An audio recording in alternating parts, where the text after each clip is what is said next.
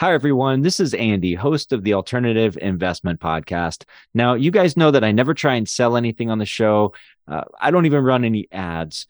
Really, the only thing that I could ask of you is if you could help us spread the word about the show and about the benefits of including alts in a portfolio, whether you're an investor or if you're an advisor helping clients. So if you have a minute, if you can log into Apple Podcasts or Spotify and leave us a rating and review, it would really mean the world to me. Thanks so much.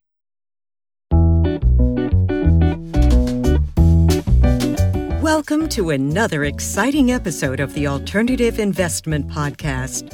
Listen in as host Andy Higgins interviews asset managers, family offices, and industry thought leaders as they discuss the most effective strategies to grow generational wealth. From commodities to real estate, venture capital, private equity, and more. We cover it all here on the Alternative Investment Podcast.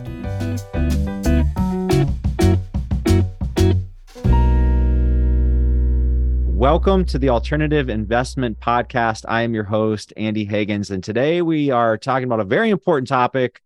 I might say it's the topic of the moment, topic of the year. It's really the topic of the decade in alternative investments. We're talking about education, the education gap, advisor education. Honestly, since I've started hosting this show, this is the single topic that I think has come up with every single guest in the entire history of my podcast is the need for more education in our space. So I'm very pleased to say that joining me today is Aaron Filbeck, who is Managing Director and Head of UniFi at CAIA. Aaron, welcome to the show. Thanks so much for having me. It's great to be here. Yeah, and I love your organization, what you all do. I'm guessing a lot of the RIAs and advisors in our audience are already using a lot of the resources you offer. In fact, I know that some of the wealth managers that listen to the show have already earned the CAIA designation and speak very highly of it.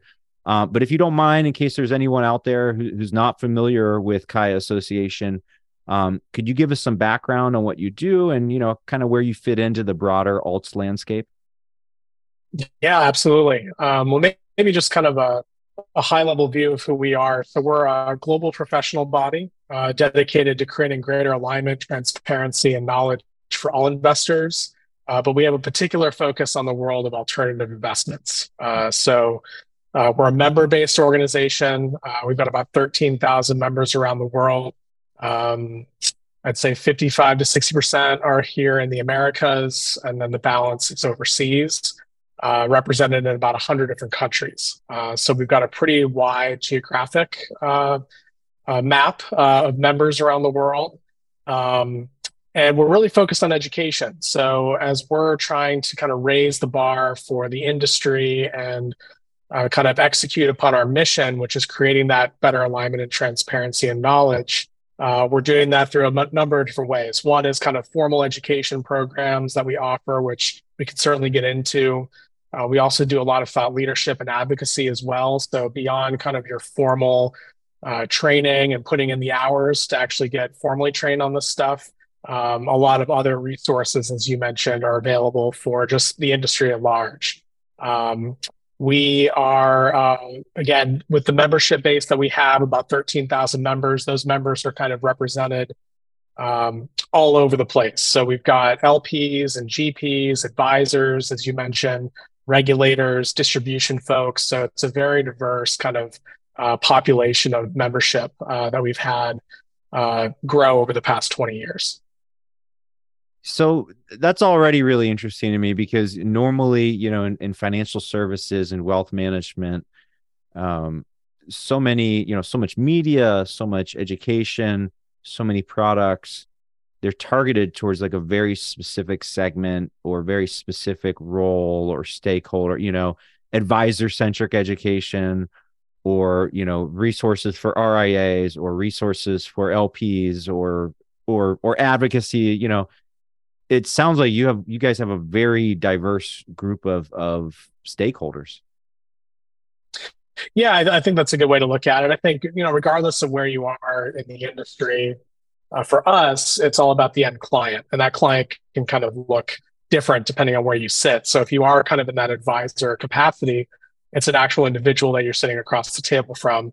If you're an institutional investor, where a lot of our members are based, it may be the pensions and the endowments, and you're serving kind of maybe a larger portfolio, but the end user or the end institution becomes your client. So while there is kind of a diverse mix of members in the CAIA Association membership base, I think a lot of the tenets that we stand for are applicable across the board. Yeah, that's an interesting point, right? Because if I'm interacting with CalPERS or a giant pension fund, at the end of the day, they're serving teachers and retirees who need portfolios and who need good services in the asset management industry and good financial products. And the same exact thing is true for an advisor. Ultimately they're serving their clients. So I think that's an admirable mission, and it's something that I think everyone in this industry can't be reminded of too often, right? Why we're here. Yeah. And who ultimately we are helping our moms, we're helping our dads, right? Like look at it like that. I think it's so interesting that CAIA is global because, as host of this show, of the Alternative Investment Podcast, and I cover all of these different products, all of these strategies, but so many products are like wrapper specific, right? Like with liquid alts, we have alternative ETFs, private equity, real estate, Delaware statutory trusts, REITs, non-traded REITs. But so much of the stuff is wrapper specific. And then with wrappers, they interact with the tax code. So I'm thinking, wow, I literally host this show and I feel like I barely have a handle on alternative investments in the United States. And then now I'm thinking, wow, globally, like, can you even do a 1031 exchange in Canada? Like, I have no idea. So I guess talk a little bit about that kind of global issue. Is there information and perspective that it is sort of, cross-border that is truly global, or how much of this is sort of esoteric and localized based on an individual country or regulatory landscape?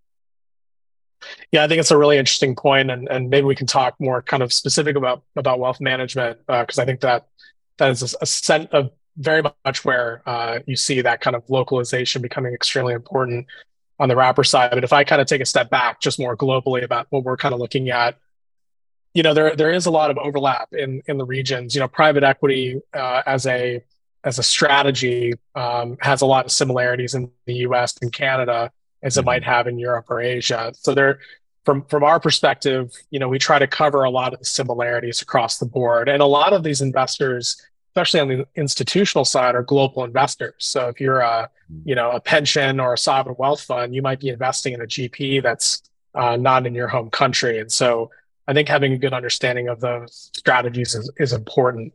In terms of kind of the wrapper and the localization and tax code and all of that kind of stuff, we kind of rely more on kind of the local level membership for providing education on some of those things. Our chapters around the world that put on events throughout the year, that's where a lot of that kind of localized, ongoing, continuing education occurs. But as we kind of think about, our program designs and, the CAIA program or UniFi, where I'm really focused, it's kind of interesting to watch the spill-on effects across different countries. So maybe what happens in the US has an impact on Europe or vice versa, or, Asia and vice versa. So while there may be kind of more specific laws that are applicable in a particular area, you start to see the kind of this convergence and some similarities in rhyming that occurs in some of these different countries as well. Well, that's a fascinating way to put it, how things kind of rhyme. Yeah. And if we're talking about portfolio theory or just a lot of these kind of macro issues, and as you mentioned, like with pension funds or institutional investors, they're investing globally. That makes sense, right? Portfolio theory, portfolio design is not really going to be any different in Canada versus the United States versus in Europe versus Africa. I guess I'm still kind of thinking in this micro world of, individual investors. I'm doing a 1031. I'm looking for a DST, all these kind of nooks and crannies of the tax code. So just I guess the design of your organization where you have local chapters and then you have, this larger global body. That's really interesting, right? Because you can sort of do some research, some education can be global, and then the stuff that needs to be local can be local. Is that basically the philosophy? Yeah, and I think there's an exchange between the two. So, we've got 33 chapters around the world and kind of the major financial centers. We're talking to our chapter executive teams quite a bit, and the give and take between kind of the global perspective that, where I'm sitting kind of within CAIA, but also the local, a lot of stuff bubbles up, some stuff bubbles down. And so there's kind of this exchange of education and ideas and things that we need to be thinking about, whether it's updating formal programs or just thinking more generally about thought leadership. So we really, really value and rely heavily on the membership base to kind of help inform our strategy and direction from an education perspective. Well, that's a huge asset, right? The being willing to listen. And, I talk with a lot of asset managers and fund sponsors, and I think the smartest ones are always like in listening mode. They're listening to what advisors are telling them or what investors are telling them. Sometimes it might inform their product or strategy, but in a lot of times it just informs their communications. And communicate, like so much of this industry, whether you are a fund sponsor, asset manager, I don't care what your role is, so much of it is about just effectively communicating, right? Because a lot of the stuff is complicated, it's complex, it's confusing. So actually, that being said, it's perfect to kind of tee up. I want to talk about the educational programs at CAIA. And I was looking through the website, some of these, like I said, I've already met advisors who speak very highly of these programs. But let's start with the CAIA Charter program. This is one that I've seen a lot. What is this program? Who is it for? Yeah, absolutely. So, the CAIA Charter program has been around since the inception of CAIA. It was the flagship designation program. I'm a member myself, as I've gone through that program, and I'm a member of the association. So when I talk about the 13,000 members around the world, all 13,000 of those people have gone through this program. They passed level 1, level 2, and gone on to become a member, an ongoing member of the association. So that's a requirement to even become a member of the association. Mm-hmm. But in terms of the actual program itself, it's a 2-level high-stakes examination process. We offer the exam twice per year for both levels. Typically, a candidate will spend 200 to 250 hours per level, so 400 to 500 level or 500 hours of study, self-study, going through this program in order to successfully pass levels 1 and 2. But really the focus of the program is on what we deem kind of the institutional quality alternative investments that are in the marketplace today. So as we kind of look at what are the big asset owners and institutional investors allocating towards within their portfolios, the endowments, the pensions, the sovereign wealth funds, and so on. And so we've kind of constructed this curriculum to teach both at the strategy level, but also how to manage a portfolio, a big institutional portfolio from an allocator's perspective. And we've kind of divided that program up accordingly. So if you look at kind of what level 1 is covering, it's introducing you to some of these more alternative strategies, private equity, real assets, hedge fund strategies, some structured credit, structured products as well, as part of kind of that core understanding the bottom up of what those strategies entail, the risk return profiles, and so on. Level 2 is where we kind of take that bottom up perspective and really turn it on its head. So now that you have a good understanding of what is private equity, what are hedge fund strategies and real assets, how do you take all of that and put it into a portfolio where you've got maybe potentially multiple goals and objectives that you're trying to accomplish? How do you think about things like risk management and investment and operational due diligence, ESG, and thinking through all of those kind of things as well? So it really takes more of that allocator's perspective from the top down. And then, once you finish level 2, you hopefully have passed both levels and become a member of the association. So Very interesting program. It's certainly evolved over time as we've seen the way that institutions have allocated their portfolios, and that evolution's been really interesting to track. But a lot to cover in a high stakes credentialing program. Well, Aaron, I don't know if you were trying to sell me, but I'm literally like taking out my wallet because I love the portfolio strategy, portfolio design. That's the stuff that I'm passionate about. Hosting this show. Sometimes the more technical aspects of this stuff, it almost like it can make me black out. It's just it can be a slog. Some of the really technical stuff, but I never get tired of the concepts of the Ivy portfolio, of these illiquid alternative investments that institutional investors have such success with. So yeah, I'm like, wow, I need to be looking into the CAIA charter. So is this mostly institutional professionals, or is it a mix of those and advisors? I guess who is typically getting this designation? Who's sitting for this test? Yeah, I mean, as I mentioned at the beginning of the episode, I mean, it's kind of across the board. So we've got, advisors, allocators, LPs, GPs, regulators, professors, and academics. Yeah. It's a very broad kind of swath of people who have gone through the program and are members of our association.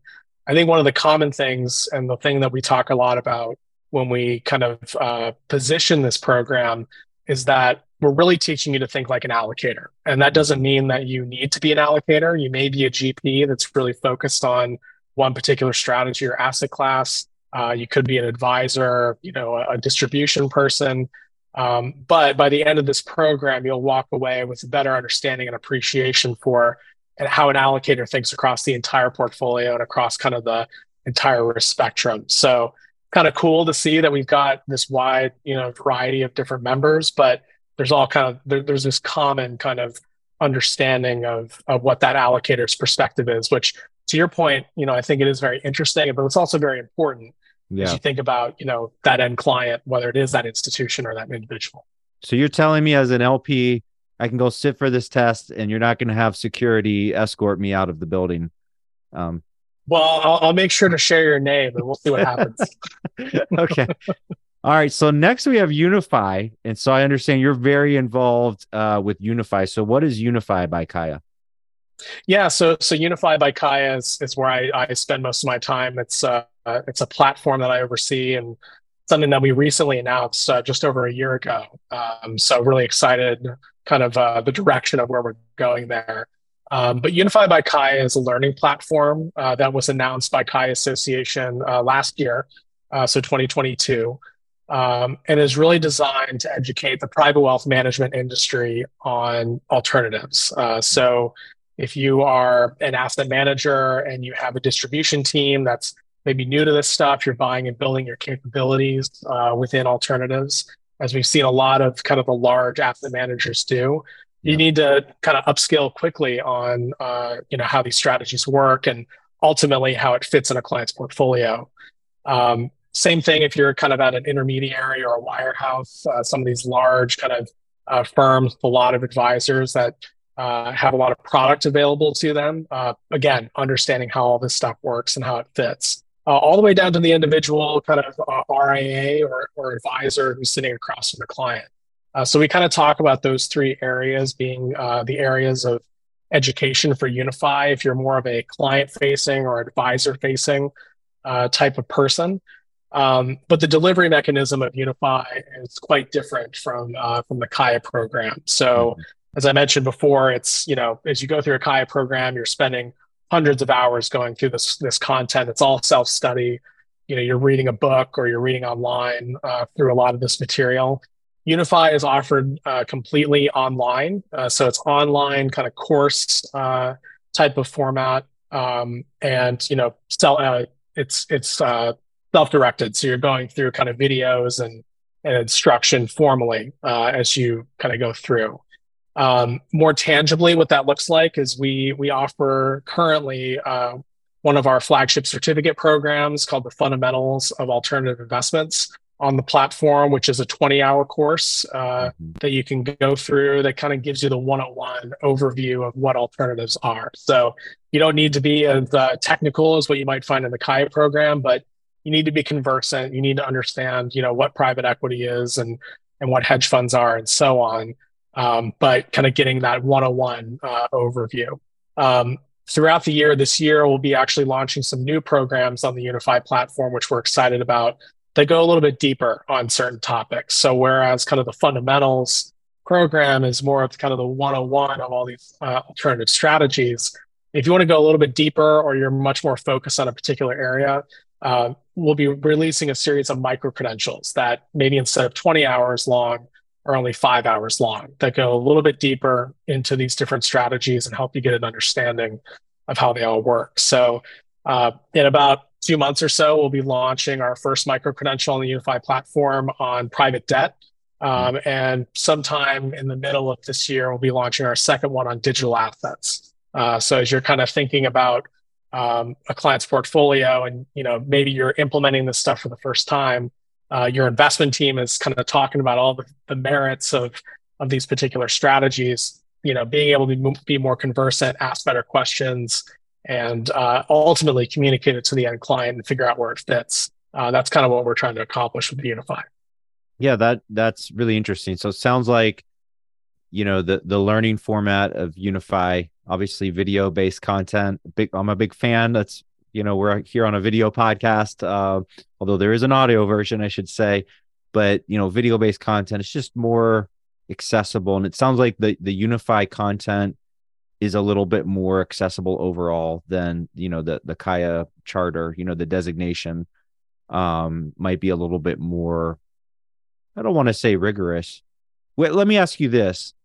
If you're a financial professional or, you're in the industry, but you don't necessarily have like a finance degree, maybe you don't have a bachelor's in finance or master's in finance or master's in economic, whatever. I presume that you could still, if you're in the industry and you kind of, you know a little bit, that you could, consume the UniFi content and potentially get those micro credentials. Does the CAIA charter program, does that more require like an academic background in finance? Like, typically people who like have a degree in finance? Yeah, I think so. Maybe a different way to answer the question would be, I think it depends on what your career trajectory is and where you sit within an organization. So yeah, I know plenty of investment professionals that didn't have a finance degree and kind of got into this business and learned it through the designation programs or some other way. I think it comes down to what you're trying to accomplish. So the way that I kind of think about this and the way that we position maybe CAIA versus a UniFi.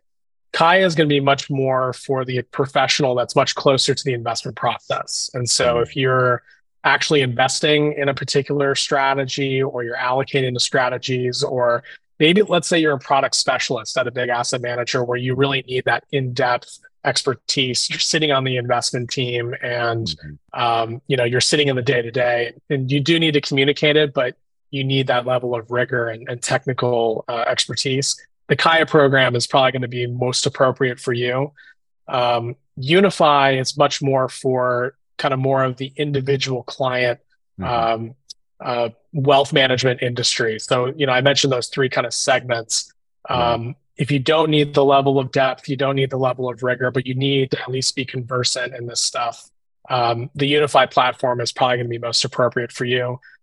There's obviously a gray area between the two, depending on where you sit in the organization. But, we see a lot of, asset managers, intermediaries that will put kind of their sales staff through it, their advisors through it in mass, just to get them upskilled. If they want to go on and do the CAIA, we welcome that. But depending on where you are, it may or may not be appropriate.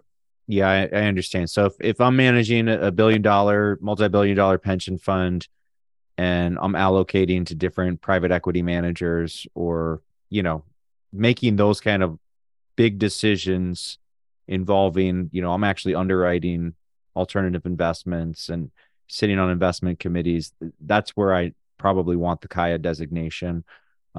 If I'm not necessarily making those, if I'm not necessarily underwriting an alternative investment or something like that, but it still might be as a professional in one of my client portfolios, at a minimum, I need to know why it's in that portfolio. And I need to be able to communicate what it is and all of that to the client. Right. So it's, and it kind of, as we're talking through this, it's kind of clicking. Maybe that's obvious, but this kind of education is just needed at every level, right? It's needed for the folks who are managing pension funds. A lot of times they need education.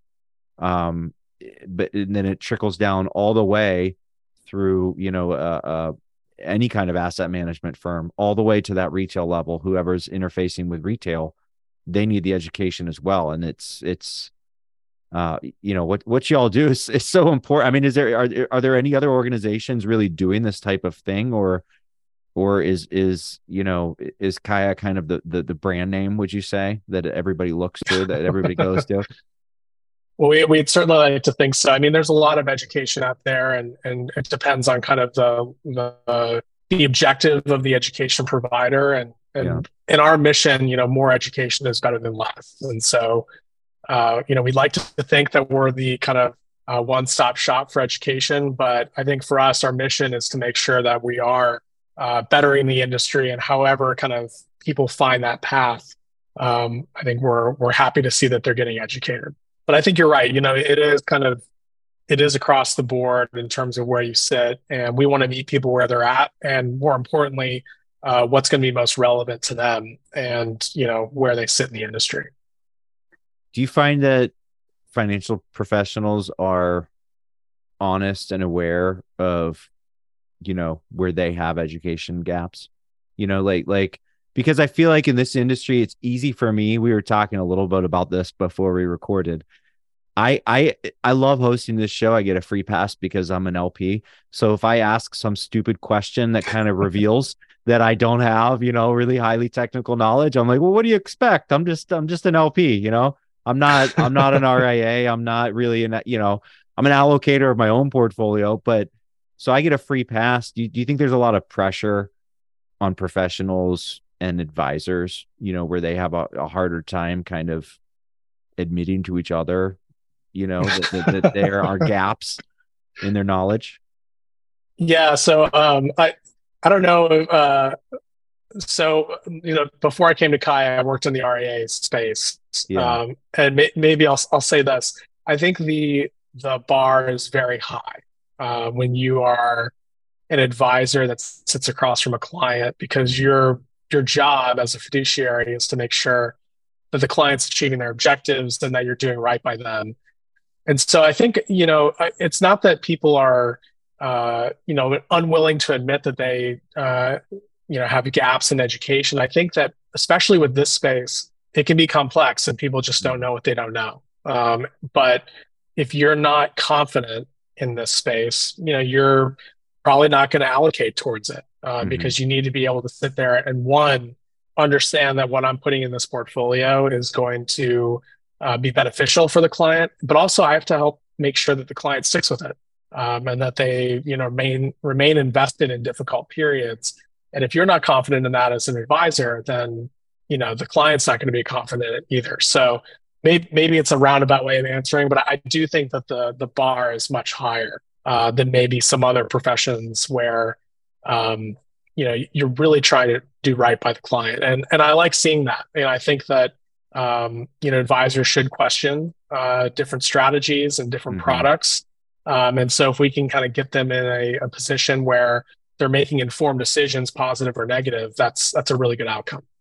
Yeah, I think one comment that you made probably speaks pretty well of, fiduciaries of the RIA community, which is, just if they don't understand a product, they generally don't invest in it. They don't invest client funds in it. But then that just leads me to the next logical point is I'm like, well, percentage wise, there's a huge number of fiduciaries of advisors who aren't allocating anything to alts, or at least to many alts categories. So, transitive property, to your point, if they haven't invested in it, there's a pretty high likelihood they're not comfortable with it. Sure. Maybe they know about it, but they're not comfortable with it. Okay. Well, let's move on to the last major program that I saw on your website was the FDP charter. This is the financial data professional. So where does this kind of fit into the mix? Yeah, it's so financial data professional. So we talked a lot about alternative investments. This program is slightly different in its coverage. So while there's applications to the world of alternatives, it's kind of a completely unique type of designation program that we launched. I think we're going on our 4-year anniversary. So it's been around for a couple of exam cycles, but still a relatively new program. And we've seen some good uptake in terms of interest. But as the name suggests, it's the program is really the intersection of data science and financial services. And so, as you've probably seen, maybe from some of your podcast guests or just in the industry more broadly, the rise of kind of data science, data analytics, computer programming, computer science, and that intersection with finance, new trading strategies, new ways to kind of look at risk. That has become a very, very popular tool, both in the long only space, but also in the hedge fund space and even bleeding into, the private equity and private capital space as well. And so this program was kind of the genesis of saying, okay, well, you've got this new kind of brand of computer scientists that's being brought into an asset manager. They're sitting next to an investment professional who's looking at economic data and company-wide data, or even just asset allocation data as well. And those two need to be able to speak to each other. And so as people kind of go through this program, it helps bridge the gap between those two professions, and really kind of helps, I think in particular, the financial professional to better understand the data science and translate. So how do I take something that's economically significant, something that's actually material, and help a data scientist who has this wonderful knowledge of computer programming and computer science, not overfit data, not, create these algorithms that don't have any meaning, and so on. So the program, it's a one-level examination. Sorry, so I'm thinking if I could put this colloquially, we have to get these, and I'm a nerd, so I say this with respect and admiration. We have to figure out how to get these two groups of nerds to speak to each other and communicate with each other, right? The data nerds and the finance nerds. You said it much better than I did. But yeah, exactly. You've got these two very smart people in these disciplines that may not understand one another. And so if we can kind of bridge the gap with FDP, that's kind of the objective there. So it's I went through the program back in 2020 during COVID, so that was fun. But it's a very good program. I learned a lot, learned a ton. So Aaron, which nerd group do you identify with more? Are you more the computer nerd, or are you more the finance nerd? If I had to pick a side, I'd probably say I'm more the finance nerd. Okay, but okay. I would say I'm the translator. I probably sit somewhere in between. Okay, good. No, that's it. There's always going to be a need for a translator there. You're right. That is data analytics, machine learning, and now AI. It's just amazing. And not just with like hedge funds, not just with alternative strategies. We had Origin Investments, Michael Episcope on the show. So, this was like 50 episodes ago, but talking about how in the private equity real estate space, they're using machine learning, to identify attractive opportunities in multifamily real estate. So this is a huge theme. It's not going away. Even mid-sized managers and sponsors, even boutique, even tiny managers and sponsors are using this stuff, data analytics. Zooming back out, I think it's always good to kind of zoom out, keep our eye on the big picture. I think you and your organization do a very good job of that. So, we cover the alts industry on this show. We're nearly at episode 100. They haven't fired me yet, so I must be doing okay. And I like I said at the very beginning, there's certain themes that come up over and over, but this is a recurring theme that everyone, sponsors, industry groups, associations, service providers, the industry, the education gap, gap in alts specifically. So we have this industry. They want to access the retail market. They've pretty much already accessed the institutional market. That they're now a major player there. Obviously, I don't know that that's really a growth area. The growth area is really this retail market, and that requires so much education with so many people, right? It requires educating really entire organizations at multiple levels, as we've kind of talked about. So thinking about the past 5-10 years, again, kind of zooming out, how far do you think the industry has come in addressing that education gap? If I could use a football analogy, do we have the ball on the 50-yard line? Are we closing in on the red zone?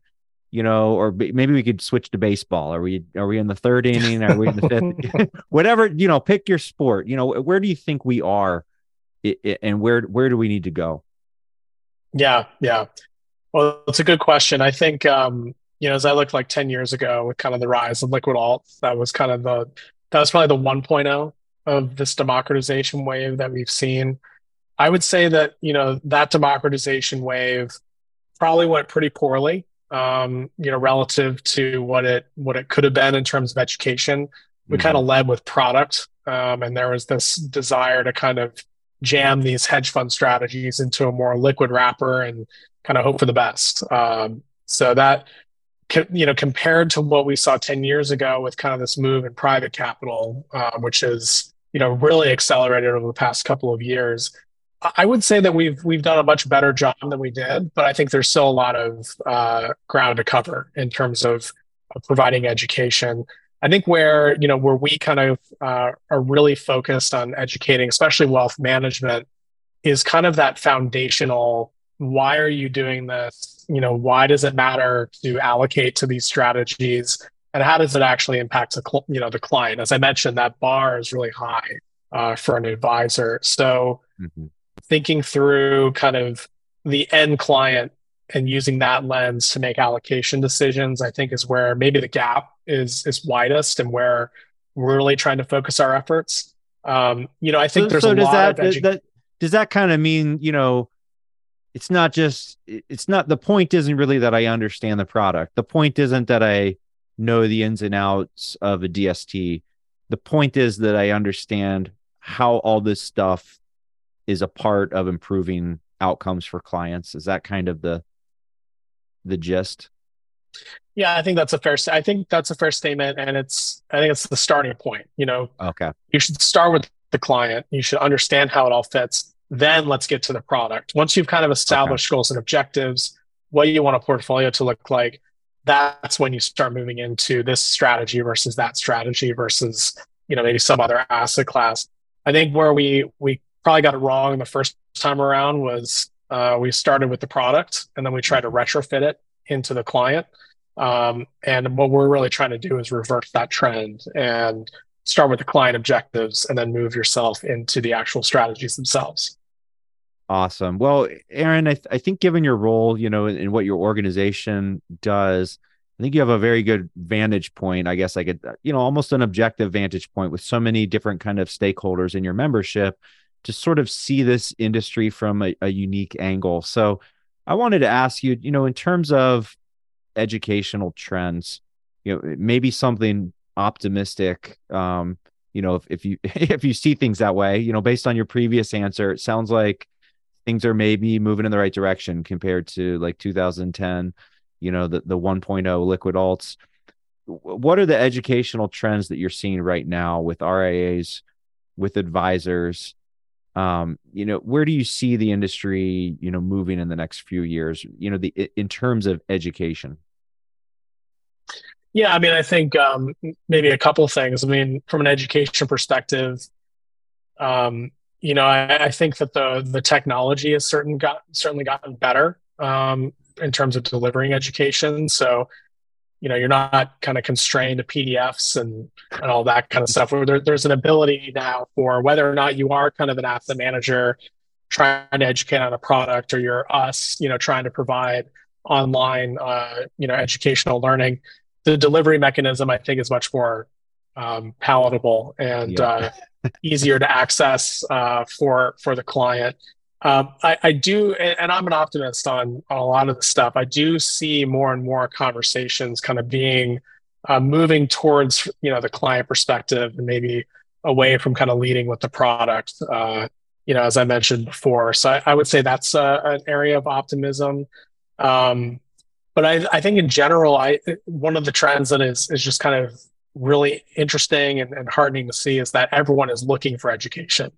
I think you have to have a desire and a willingness to kind of jump in and educate yourself. Maybe to an earlier question, do people actually know where their gaps are? And I think people are much more willing to say, I really need to learn about this. I need to find something. And so, here we get a lot of people reaching out and saying, hey, I have this gap.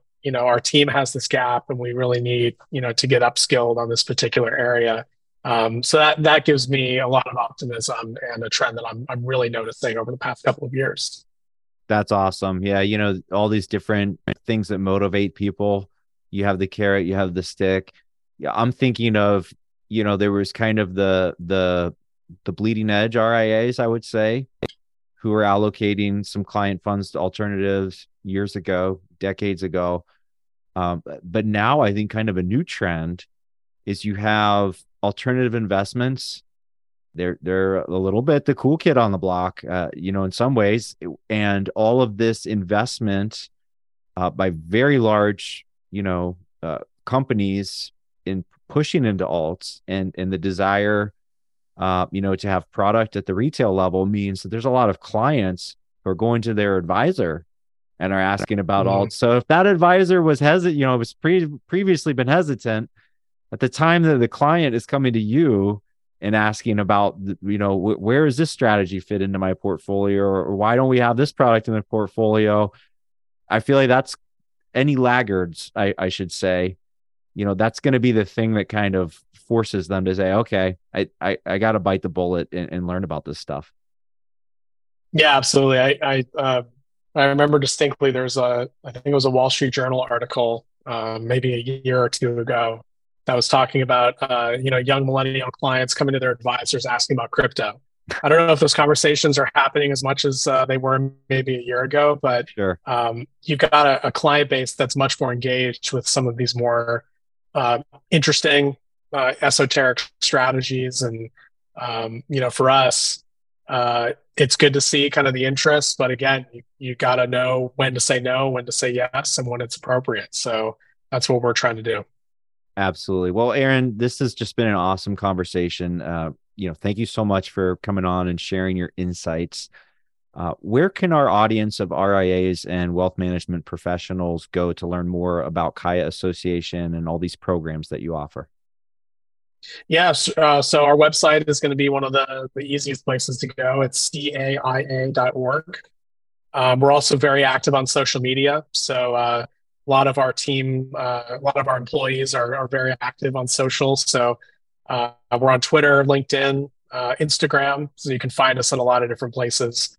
And feel free to send me a connection. I'm always happy to connect with advisors and anyone else in the industry. Awesome. And I'll be sure to link to the CAIA website, but also each of those specific programs in our show notes, which you can always access at altsdb.com/podcast. Aaron, thanks again for coming on the show today. Yeah, thank you so much, Andy. That's it for our show today. A huge thank you to you, our listener. If you like this episode, please rate and review us on Apple Podcasts. The Alternative Investment Podcast is produced by the Alternative Investment Database, online at altsdb.com.